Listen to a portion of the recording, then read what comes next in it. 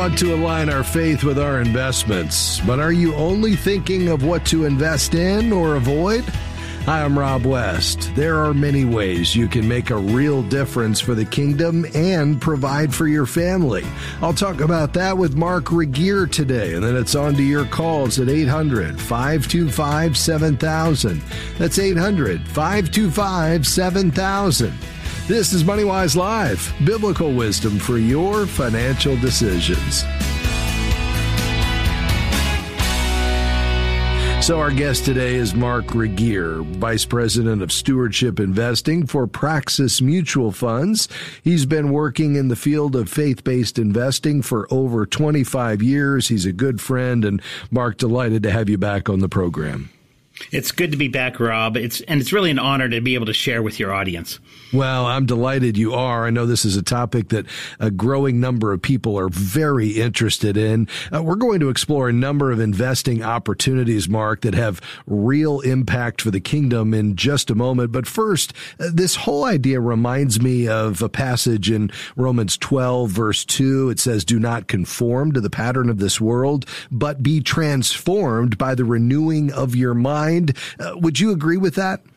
Oh, absolutely. This is really a great passage of Scripture because it can challenge us as Christians to be both humble and diligent, prudent and innovative, slow to anger, and also committed to our community. We should really keep that verse in mind and see it as a challenge as we approach investing.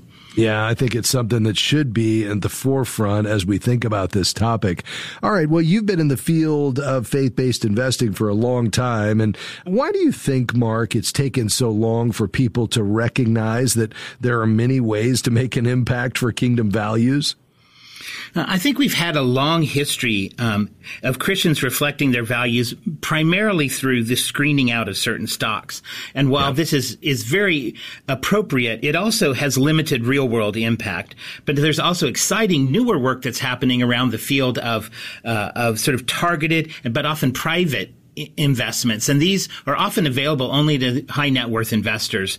Yeah. But today, I think we can explore a whole range of opportunities for making real change that are available to everyday investors.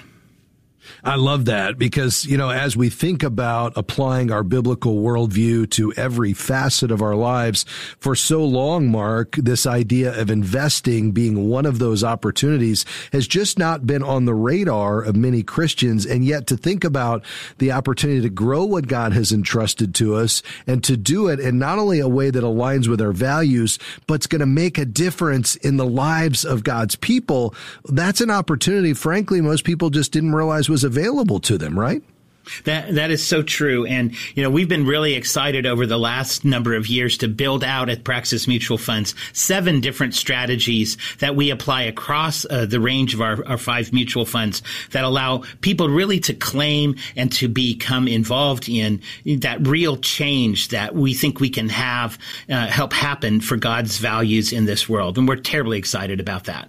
Well, I'm excited as well, Mark, and I know we're going to unpack these opportunities just after the break, but set this up for us. What are those categories of impact, if you will, that we're going to be exploring? Well, I think today what we're going to do is explore 3 particular areas that I think have the deepest and richest stories for how our investments can make a change in the world. The first one will be positive impact bonds. This is the transformation of sort of that sleepy corner of fixed income and showing how it can be used to really make a difference in the world. Then we'll talk about shareholder advocacy, engaging the corporations that have so much influence on our world and affect the lives of millions. And finally, we'll talk about community development investing. This is, for us, a real call to reach out to those on the margins, those on the edges of society, and to lift them up, bring them into the economic system, help them gain wholeness and opportunity in an economic sense as well as a personal sense. So very exciting work, and we're glad to share it with this audience. Well, I am as well. And Mark, you've been at this for 25 years, but just in the last several years, we're seeing a real change in trajectory in terms of folks becoming aware and choosing to use faith-based investments, aren't we? We certainly are. And it's really empowering, I think, for the faith community. Yeah, well, we've got a lot more to come on this topic. Mark Regier with us today, Vice President of Stewardship Investing for Praxis Mutual Funds. You can learn more at praxismutualfunds.com. We'll unpack this and much more, plus your questions, coming up later in the broadcast at 800-525-7000. We'll be right back.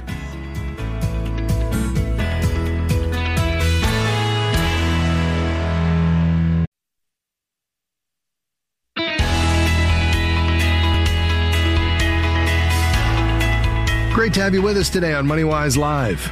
I'm Rob West, your host. Joining me today, my friend Mark Regier. He's Vice President of Stewardship Investing for Praxis Mutual Funds. We're talking about the exciting developments in the faith-based investing space, and we're going to be talking about several of those impact opportunities, how you can have real impact through the deployment of capital, whether it's impact bonds or shareholder advocacy or even community development investing. But Mark, I want to start with impact bonds. What are they and how do they differ from traditional bonds that most of us have in some form in our portfolios? And to the topic today, how can they make a real difference for Kingdom values? Well, impact bonds offer us the opportunity to not just sort of lend money to businesses or corporations, which is what traditional bonds do, but to lend that money in a way that generates a particular social or even environmental impact. And we call that climate and community for us. And the exciting part is that we can have greater control over how the impact of that money is being felt around the world. I love that. A lot of folks are thinking about including bonds in their portfolio, especially as we start to see the peak of the interest rates. But to couple that income and perhaps stability in the portfolio with real impact is something that hasn't been on their radar previously. All right. You also mentioned shareholder advocacy or engagement. What does that mean to you? And how have you seen this process become a real opportunity for Kingdom change in our world?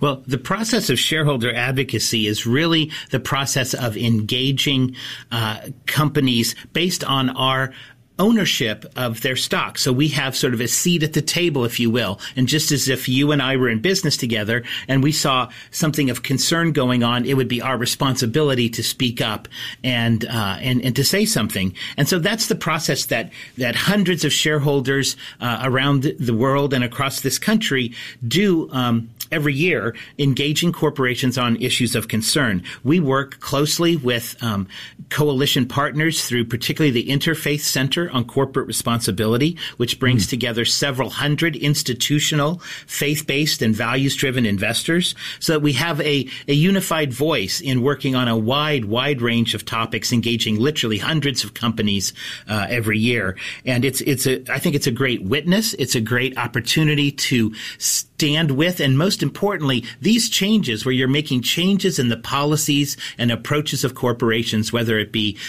protecting creation, whether it be working at human rights standards, whether it be making sure that labor is treated with respect and dignity. These things change the course of people's lives and can do so in a much quicker way than many other sort of means of trying to allocate capital. So it's terribly exciting, and it's hard work, but it's good work.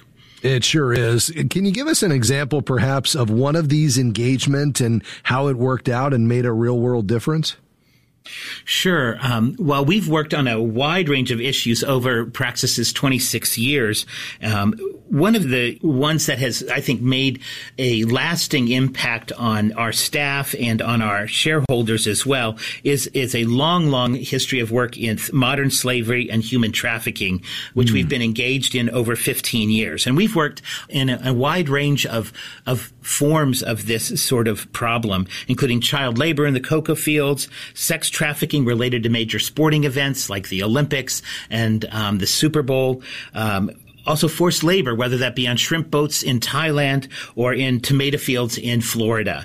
There's just so many different forms today. You wouldn't think, but today we still face forced labor, bonded labor in so many different ways. But one of the more recent examples that I'd love to share with your audience today is the work that we've done over the last number of years with transportation companies, because human trafficking requires, of course, the movement of people, often against their will, to various parts of the world. And, of course, airlines can be a major conduit for some of this work. And so through the collective partnerships at the Interfaith Center on Corporate Responsibility, we've been working with Delta over the last number of years to help them implement training programs, to help them help both their own staff as well as visitors and fellow travelers to be aware of this problem. And as someone who travels fairly frequently and often travels on Delta, it's been very gratifying to hear public service announcements, to see ads in the back of seat back videos, to hear announcements, even personal anecdotes being shared by flight attendants who basically remind people that this is happening and subtly call us to all look around in the airplane and wonder, is there somebody here who looks like they may be here against their will, and how do we respond? So terribly exciting work that literally can transform lives of those who have been caught in this system. Yeah, and what a great example of how corporate engagement and advocacy can actually work toward real impact. All right, this final area that we're going to discuss today is community development investing. How is it different from other targeted impact-oriented investments? Well, community investments exist as a catalytic form of capital. And so included in the Praxis mutual funds, and every one of them, is a 1% commitment to this space. Admittedly, many of these investments are below market, but they are generally secure and very productive in terms of their social performance. And so our goal in partnering particularly with Calvert Impact Capital, who's been our longtime partner for over 2 decades, we allocate today about $18 million that goes to help nonprofit organizations work in a variety of fields, basically with those who would not have access to capital. So this could be through supporting the provision of low-income housing, can be offering microloans overseas. It can be working at helping certain communities access solar or renewable energy where they might not otherwise have access. So lots of opportunity, but this capital is necessary at a discount to some degree so that this work can be done with a portion of our population that otherwise just couldn't buy into the system and make a better life for themselves. And this is really, I think, doing holy work. It's something that I just recently wrote an article about in Green Money Journal that sort of highlights why people of faith need to think about this space as part of their calling to stand with the poor, to stand with the marginalized, to lift up the oppressed. This is a unique opportunity to do that in a sustainable, life-giving, life-transforming way. And Mark, we have the ability to invest in these types of investments you're talking about, these impact mutual funds, and still seek a competitive return on our money, right? We're not necessarily giving up the opportunity to see this grow. Right. You're right. And obviously that's why we have chosen to include these types of below market investments as a very small piece of a much bigger mutual fund that is very competitive, very focused on delivering to our clients and investors the type of returns that they need to provide for their families, to provide for their institutions. That's great. Mark, how can folks get more information? Well, we certainly welcome their visiting our website at www.praxismutualfunds.com and checking us out on the web. Lots of information. That's great. Mark, thanks for stopping by.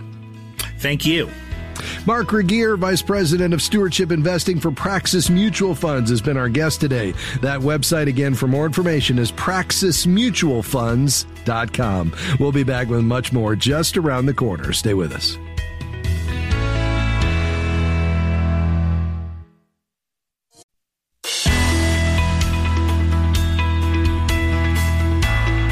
Well, thank you for joining us today on MoneyWise Live. I'm Rob West, your host. We're going to turn the corner now and take your questions on anything financial. What are you thinking about today? I'd love to hear from you at 800-525-7000. We still have some lines open at this point in the broadcast. So if you have a question today, why don't you get in on the conversation? Again, you can do that at 800-525-7000. Coming up a little later on the broadcast today, great emailed questions that have come in recently. By the way, if you have a question you want read on the air, you can send it to us at questions@moneywise.org. We heard from Harvey. He asked about making contributions, that is giving anonymously and still having a record for income tax purposes. I'll weigh in on how you can do just that. There is a way. We'll tackle that one a little later in the broadcast. Again, send your questions along, questions@moneywise.org, or get in on the conversation today at 800-525-7000. Let's begin today in Chicago. David, you'll be our first caller. Go ahead, sir. Hello, sir. Thank you for taking my call today. Sure. My question is about going to school and trying to minimize debt. Currently, I'm going to school full-time and working full-time, but my program is about to get more intense. So I was looking to do a hardship withdrawal on my 401k and possibly use my some of the funds that I've put into my Roth IRA just to try to minimize debt. I was wondering if that was a good idea or if incurring the debt would be a better option and letting that money grow. Yeah.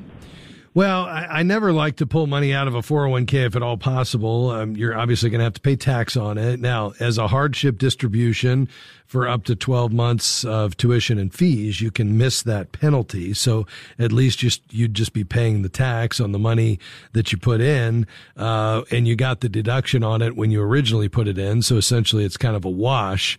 So that would be a way, for you to access this money, stay out of debt and get through this program. And then the idea would be if you could graduate, hopefully debt free, you could get your first job and then you'd still have plenty of time, especially if you start, right away contributing back to that 401k or whatever you have available to you once you start your working career. So I'm not a big fan of pulling out of the 401k, but I don't like student debt either. I guess the only thing I would say to you, David, is don't let the fact that this money's sitting there kind of prevent you from getting creative on how you might find other means to fund at least a portion of your education. So can you work on campus? Could you get a job in the summer? Is there an opportunity maybe to still work, but dial it back? Maybe you go part-time. Let's just try to really minimize what you're having to pull out so that hopefully you've got still something in that 401k when you're done, and you're debt-free. But if I had to pick between the two and I kind of get myself in a binary trap of one versus the other, I would say, given that you can miss that penalty, let's go ahead and use that 401k money. Since you're still young, you got plenty of time to refund it, and let's keep you out of debt. Does all that make sense? Yes, sir, it does.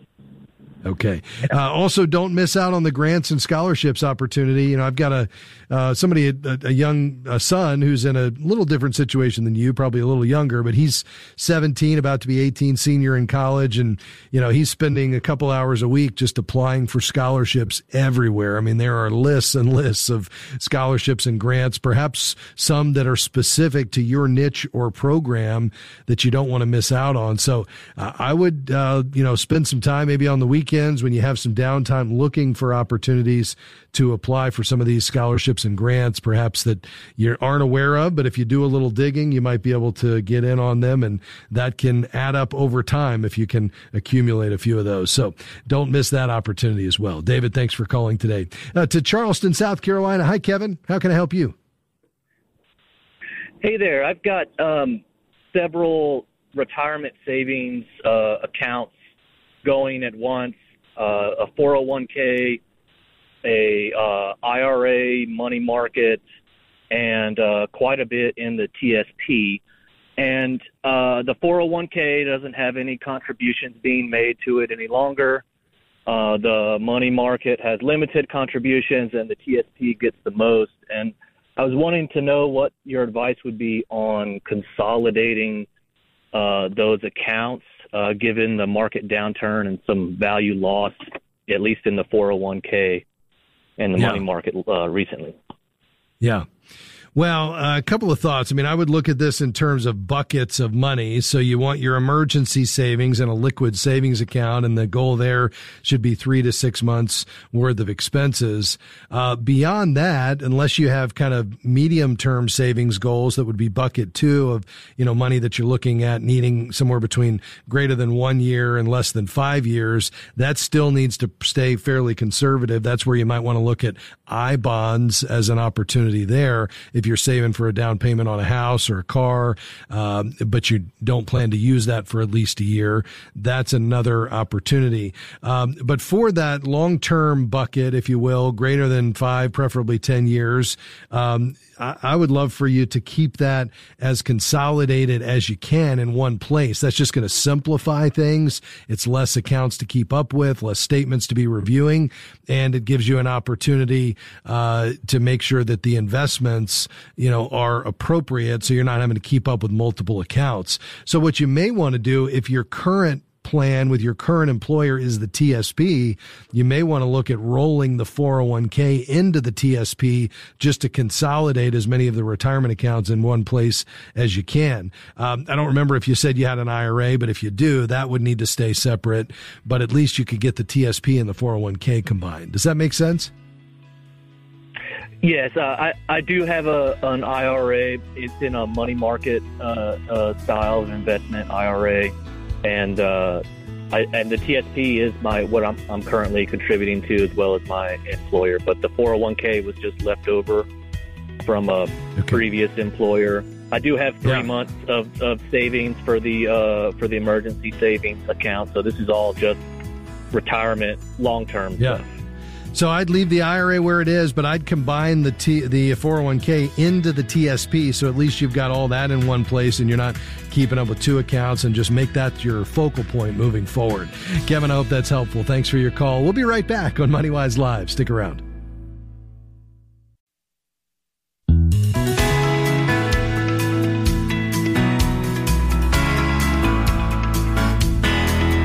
Great to have you with us today on MoneyWise Live. I'm Rob West. We're taking your calls and questions today on anything financial. 800-525-7000. That's 800-525-7000. We'd love to hear from you. To Chicago we go. Betty, you're our next caller. Go ahead.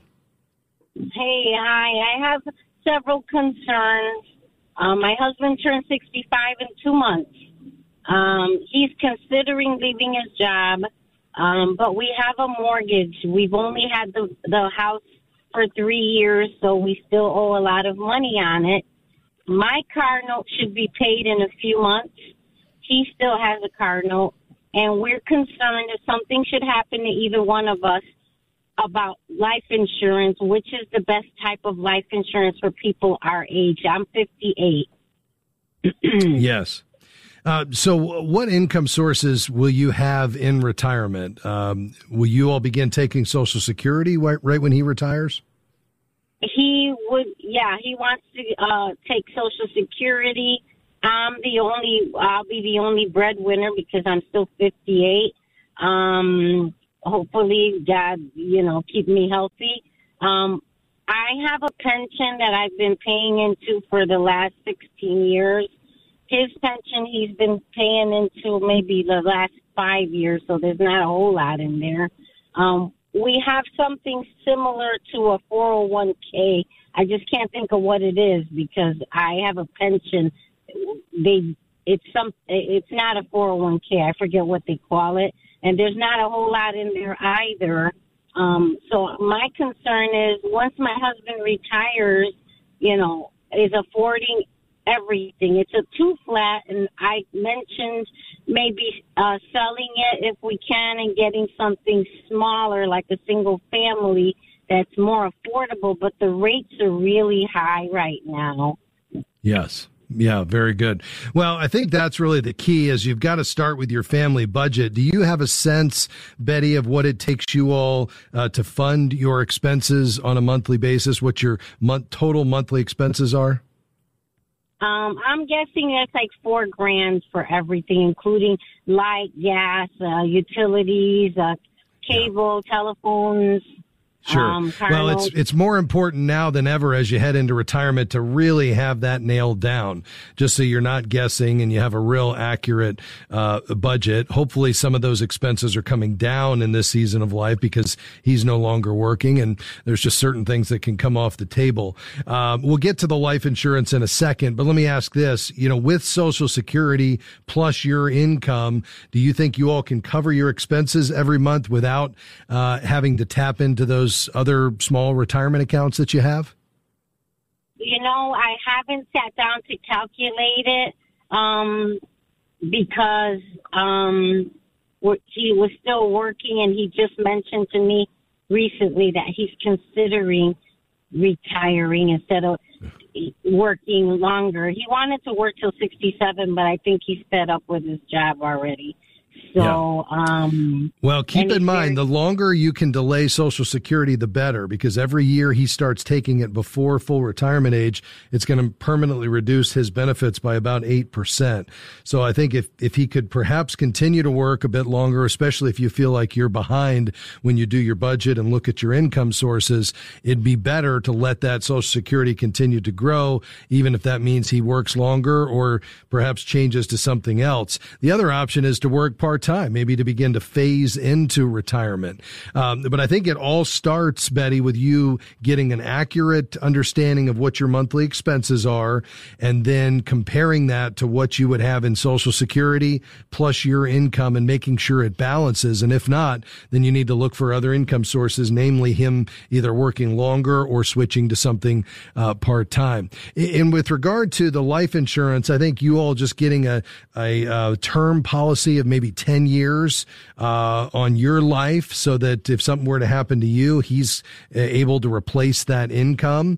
And then the same perhaps on him. Let's keep that duration as short as possible because the goal is to get to a place where you all have your income sources in place through Social Security and retirement savings so that if something were to happen to either of you, there's not any kind of hardship that's created for the other because those income sources persist.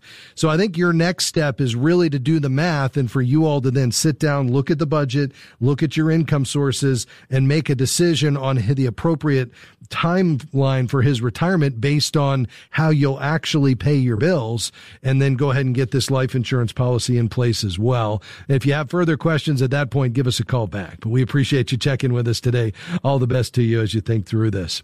To Cleveland, Ohio. Hi, Sue. How can I help you? Hi. My husband is 70 and I'm 64, and we have about $300,000 in stocks in like mutual funds, and I'm just concerned about what the stock market might do, and I was just wondering, like, should we take it out, like take half mine out this year, take mine out this year and take my husband's out next year? Yeah, a couple of questions for you, Sue. I can certainly understand with the volatility that we've had as of late, how that can be concerning. I think the key is not to react emotionally and really to think this through methodically and based on your investment strategy in light of your needs, goals, and objectives. A couple of questions for you. What do you all have in retirement accounts that's currently invested right now? What's the total amount? About $300,000. Okay, and are you pulling an income from that, or you've taken out a monthly amount? No, we're not yet. Okay, very good. And what percent is in stocks versus bonds? Do you know? I do not. Okay. I don't. Do you think it's almost exclusively stocks, or do you have no idea? No. I think I think it's a combination. Okay. Yeah. So the way we would typically go about this for somebody who's, 70 or you would typically want to have somewhere between 30 and 40% in stocks, just as kind of a rule of thumb as a starting point. And then the balance somewhere between 60 and 70% in bonds. That would be the typical approach. And what that would do is give you some growth component to this thing, but it's also going to help to moderate the volatility because those bonds, especially in normal situations, conditions that's been a little unusual this year because the Fed has been raising interest rates so rapidly. The bond prices have been falling just as fast as the stocks in some cases, but that's not typical. Normally the bonds would be a more stable portion of the portfolio, which would kind of temper some of that volatility. So if the market's, down 30%, your portfolio might be down 10 to 15 if you had, 60 or 70% in bonds. But what it would do is allow it to continue to grow so that you could draw an income from it, and still maintain the principal balance. And we'd typically look at about a 4% withdrawal rate. So for you all with a $300,000 portfolio, when you're ready to start drawing something out, we would start thinking around, ideally not more than $1,000 a month that you'd be pulling out. But with that $1,000 a month coming out, the idea would be that you could maintain the balance, the principal balance, because the stocks and the bonds are replenishing it. If you are more highly concentrated toward the stocks, which is giving you more volatility, what I would wait for is for the portfolio to recover. We could go down a little more before we go up, but this market will recover ahead of the economy. Remember, the market looks out 6 months or more, Sue. So if it were up to me, I would probably sit tight, but I would connect with an advisor if you don't have one so that once it recovers, you can reposition it to be a bit more conservative if you're too aggressive, but do it when it recovers, not right now. Stay on the line. We'll talk a little bit more off the air, and we'll be right back.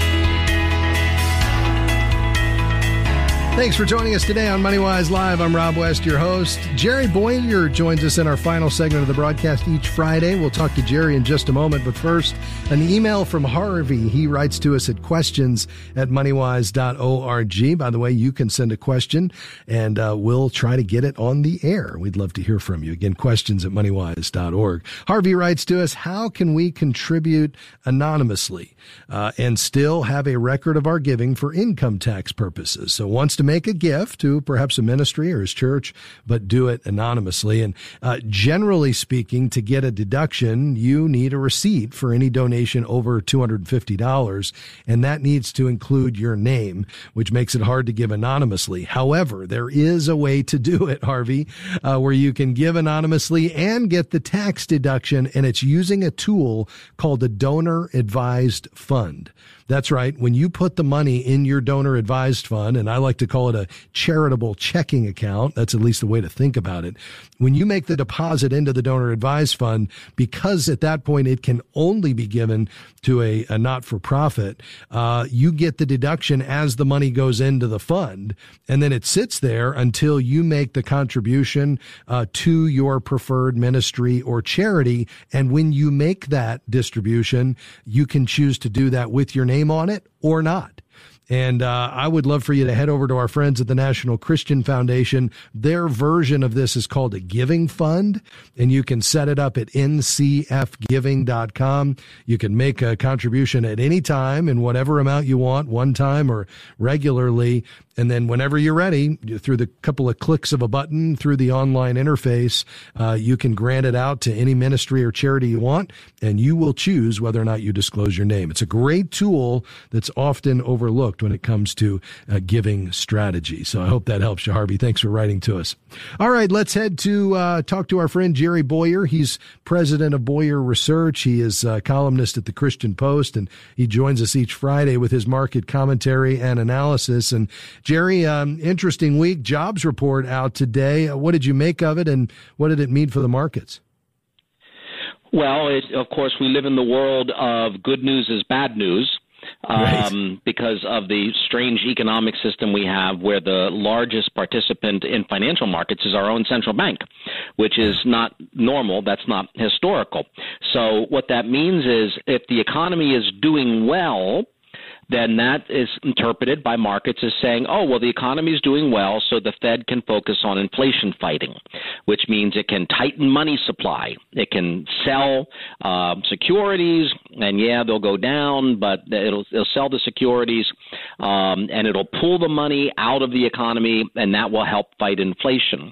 Now, most of the week, the trades were kind of like, well, the Fed is going to be, the economy is in trouble, and so the Fed's going to be easier, and the Fed chairman made some comments earlier in the week indicating that they're not going to be quite so tough and pulling money out of the system. But all that reversed today with a good jobs report. And so what does the jobs report have to do with this? Under Keynesian economics, they believe that if you've got a healthy labor market, low unemployment, lots of jobs, that gives workers leverage, which in fact it does. And that's a bad thing because they think that high wages cause inflation. Now, that's wrong. That's not a biblical view of the world. The biblical view is 6 days thou shalt labor. Work is a good thing. Lots of people working is a good thing. High wages is a good thing. We're supposed to be supposed to be productive, but that's not the Keynesian model. So when that happened, what market's response to that was, okay, well, the Fed's going to go back to its inflation fighting mandate. And of course, that's switched up. So markets switched up, today in response to the jobs report. Fascinating. Jerry, what about on the global front? Obviously, China all over the news with the protests. If those lockdowns continue, Jerry, economically speaking, what is the potential impact and fallout that might be felt here in the U.S.? Well, we've had supply chain problems, and so, we have a very close economic relationship with China, for good or ill. That's the system that we have. And so we're kind of dependent on China for lots of things, technology, et cetera, pharmaceuticals. And even though there are moves to decouple from China, that hasn't happened yet, which means when they've got problems, we've got problems. Now, some people are thinking that you have these widespread protests, and that means that maybe we're going to have a revolution in China, et cetera, and maybe move towards a democracy. That wouldn't be my view, because China, young people are the people who cause regime change, right? When you have revolutions and when you have moves towards democracy, that's usually led by young people. But China killed 500 million of its young people with its one-child policy. So it's an older society, so I don't expect there to be widespread civil disorder, the sort of thing that would lead, say, to a civil war. So it is roiling financial markets around the world, but generally for the past few months, the world has done better than the United States. The bet has been the Fed is going to fight inflation, it's going to pull money out of the system, and it will probably, in doing that, cause a U.S. recession. We won't be a haven. That's what markets have been signaling, and that's largely what that story's largely continued. Jerry, is that your base case as we head into next year? Yeah, my base case is first of all, my past case is we already had a recession. First 6 months of the year were negative. That's a recession. Exactly the same thing happened in the 1970s with the same policy mix. Persistently high inflation, and then 2 or 3 short recessions. So for the first 6 months of this year, the economy was shrinking. I think we're also going to have shrinking next year. I don't think we're in a recession now. It looks like currently the economy is growing, but I think early next year we have another small recession. And because of that, the Fed's not going to be able to focus on its inflation fighting mandate. They're not going to keep tightening credit when we're entering a recession, and markets are betting that they won't do that. Markets are betting that the Fed eventually is going to flinch in this game of chicken with inflation, and that's why we get continued inflation. Not hyperinflation, not economic collapse, but higher inflation than average and lower growth than average. Exactly the same thing we had in the 1970s because we had exactly the same policy mix in the 1970s. Yeah, fascinating. All right, Jerry, I appreciate your comments as always, my friend. Hope you have a wonderful weekend, and we'll talk to you next week. Same to you. God bless. All right, Jerry Bowyer, president of Bowyer Research and regular contributor here on MoneyWise Live. All right, back to the phones in our final moments of the broadcast today to Orlando. Jose, you're next on the program, sir. Go ahead. Hello, Rob. Thank you for taking my call. Yes, sir. I really appreciate your ministry, and the reason for my call today is I'm reaching retirement, and I was talking to my financial advisors. I have 2 of them, and they're both kind of leaning towards switching my IRA account into a variable annuity. And I don't know much about annuities, but they're telling me there's a variable annuity that has a 30% protection. Any loss, the first 30% protected against, but it also has the same growth as my IRA account has now. I just wanted your opinion and see if you could give me some more information regarding these annuities. Yeah. I'm not a big fan of annuities just because they tend to be complicated and expensive, and you lose access to your funds through surrender penalties and so forth for at least some time. What's going on with your current plan? Tell me what you have today, how much you're down, and what your age is. Okay. So I'm 61. I'll be 62 in March. And the account, I had moved from my 401k $500,000 into an IRA because I wanted to have that protection. They said it would be protected better against the downturns of the market, but it's losing as well. And when I called them to see if there was anything else we could do, that's when they suggested this annuity. But yeah, well, that's a little confusing to me, Jose, because there's no difference between a 401k and an IRA in terms of protection against principal loss. It only has to do with the investments that are inside it. So you're going to be inside a 401k, you're invested in mutual funds. Inside an IRA, you could be invested in anything, mutual funds, stocks. They all have the ability to lose money. It's just a matter of how the investments are performing. But the IRA in and of itself provides no protection against principal loss. It's only about the investments that are inside it. So, you didn't improve your situation at all by moving from a 401k to an IRA. You could have stayed right where you are and gotten more conservative by just selecting a different lineup of investments. So something's not quite right about that. I might get a second or even third opinion. Are you living off this money, or are you still working? No, I'm still working. Okay. But that's one of the things I was trying to find out if I could live off of this money beginning in March of next year. So you've got about $500,000 today, is that right, all in?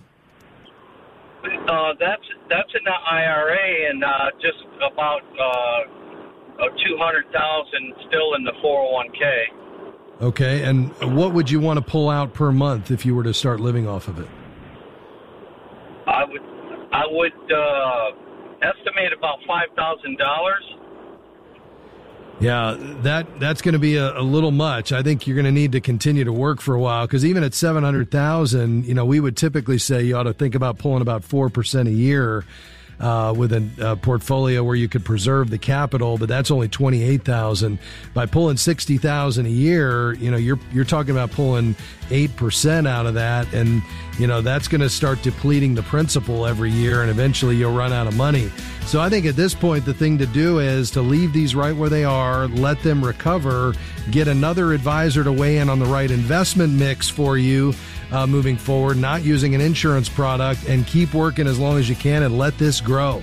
I'm out of time, Jose, but I appreciate your call today. MoneyWise Live is a partnership between Moody Radio and MoneyWise Media. Thank you to Jim, Amy, Clara, and Tahira. Thank you for being here as well. We'll see you next time. Bye-bye.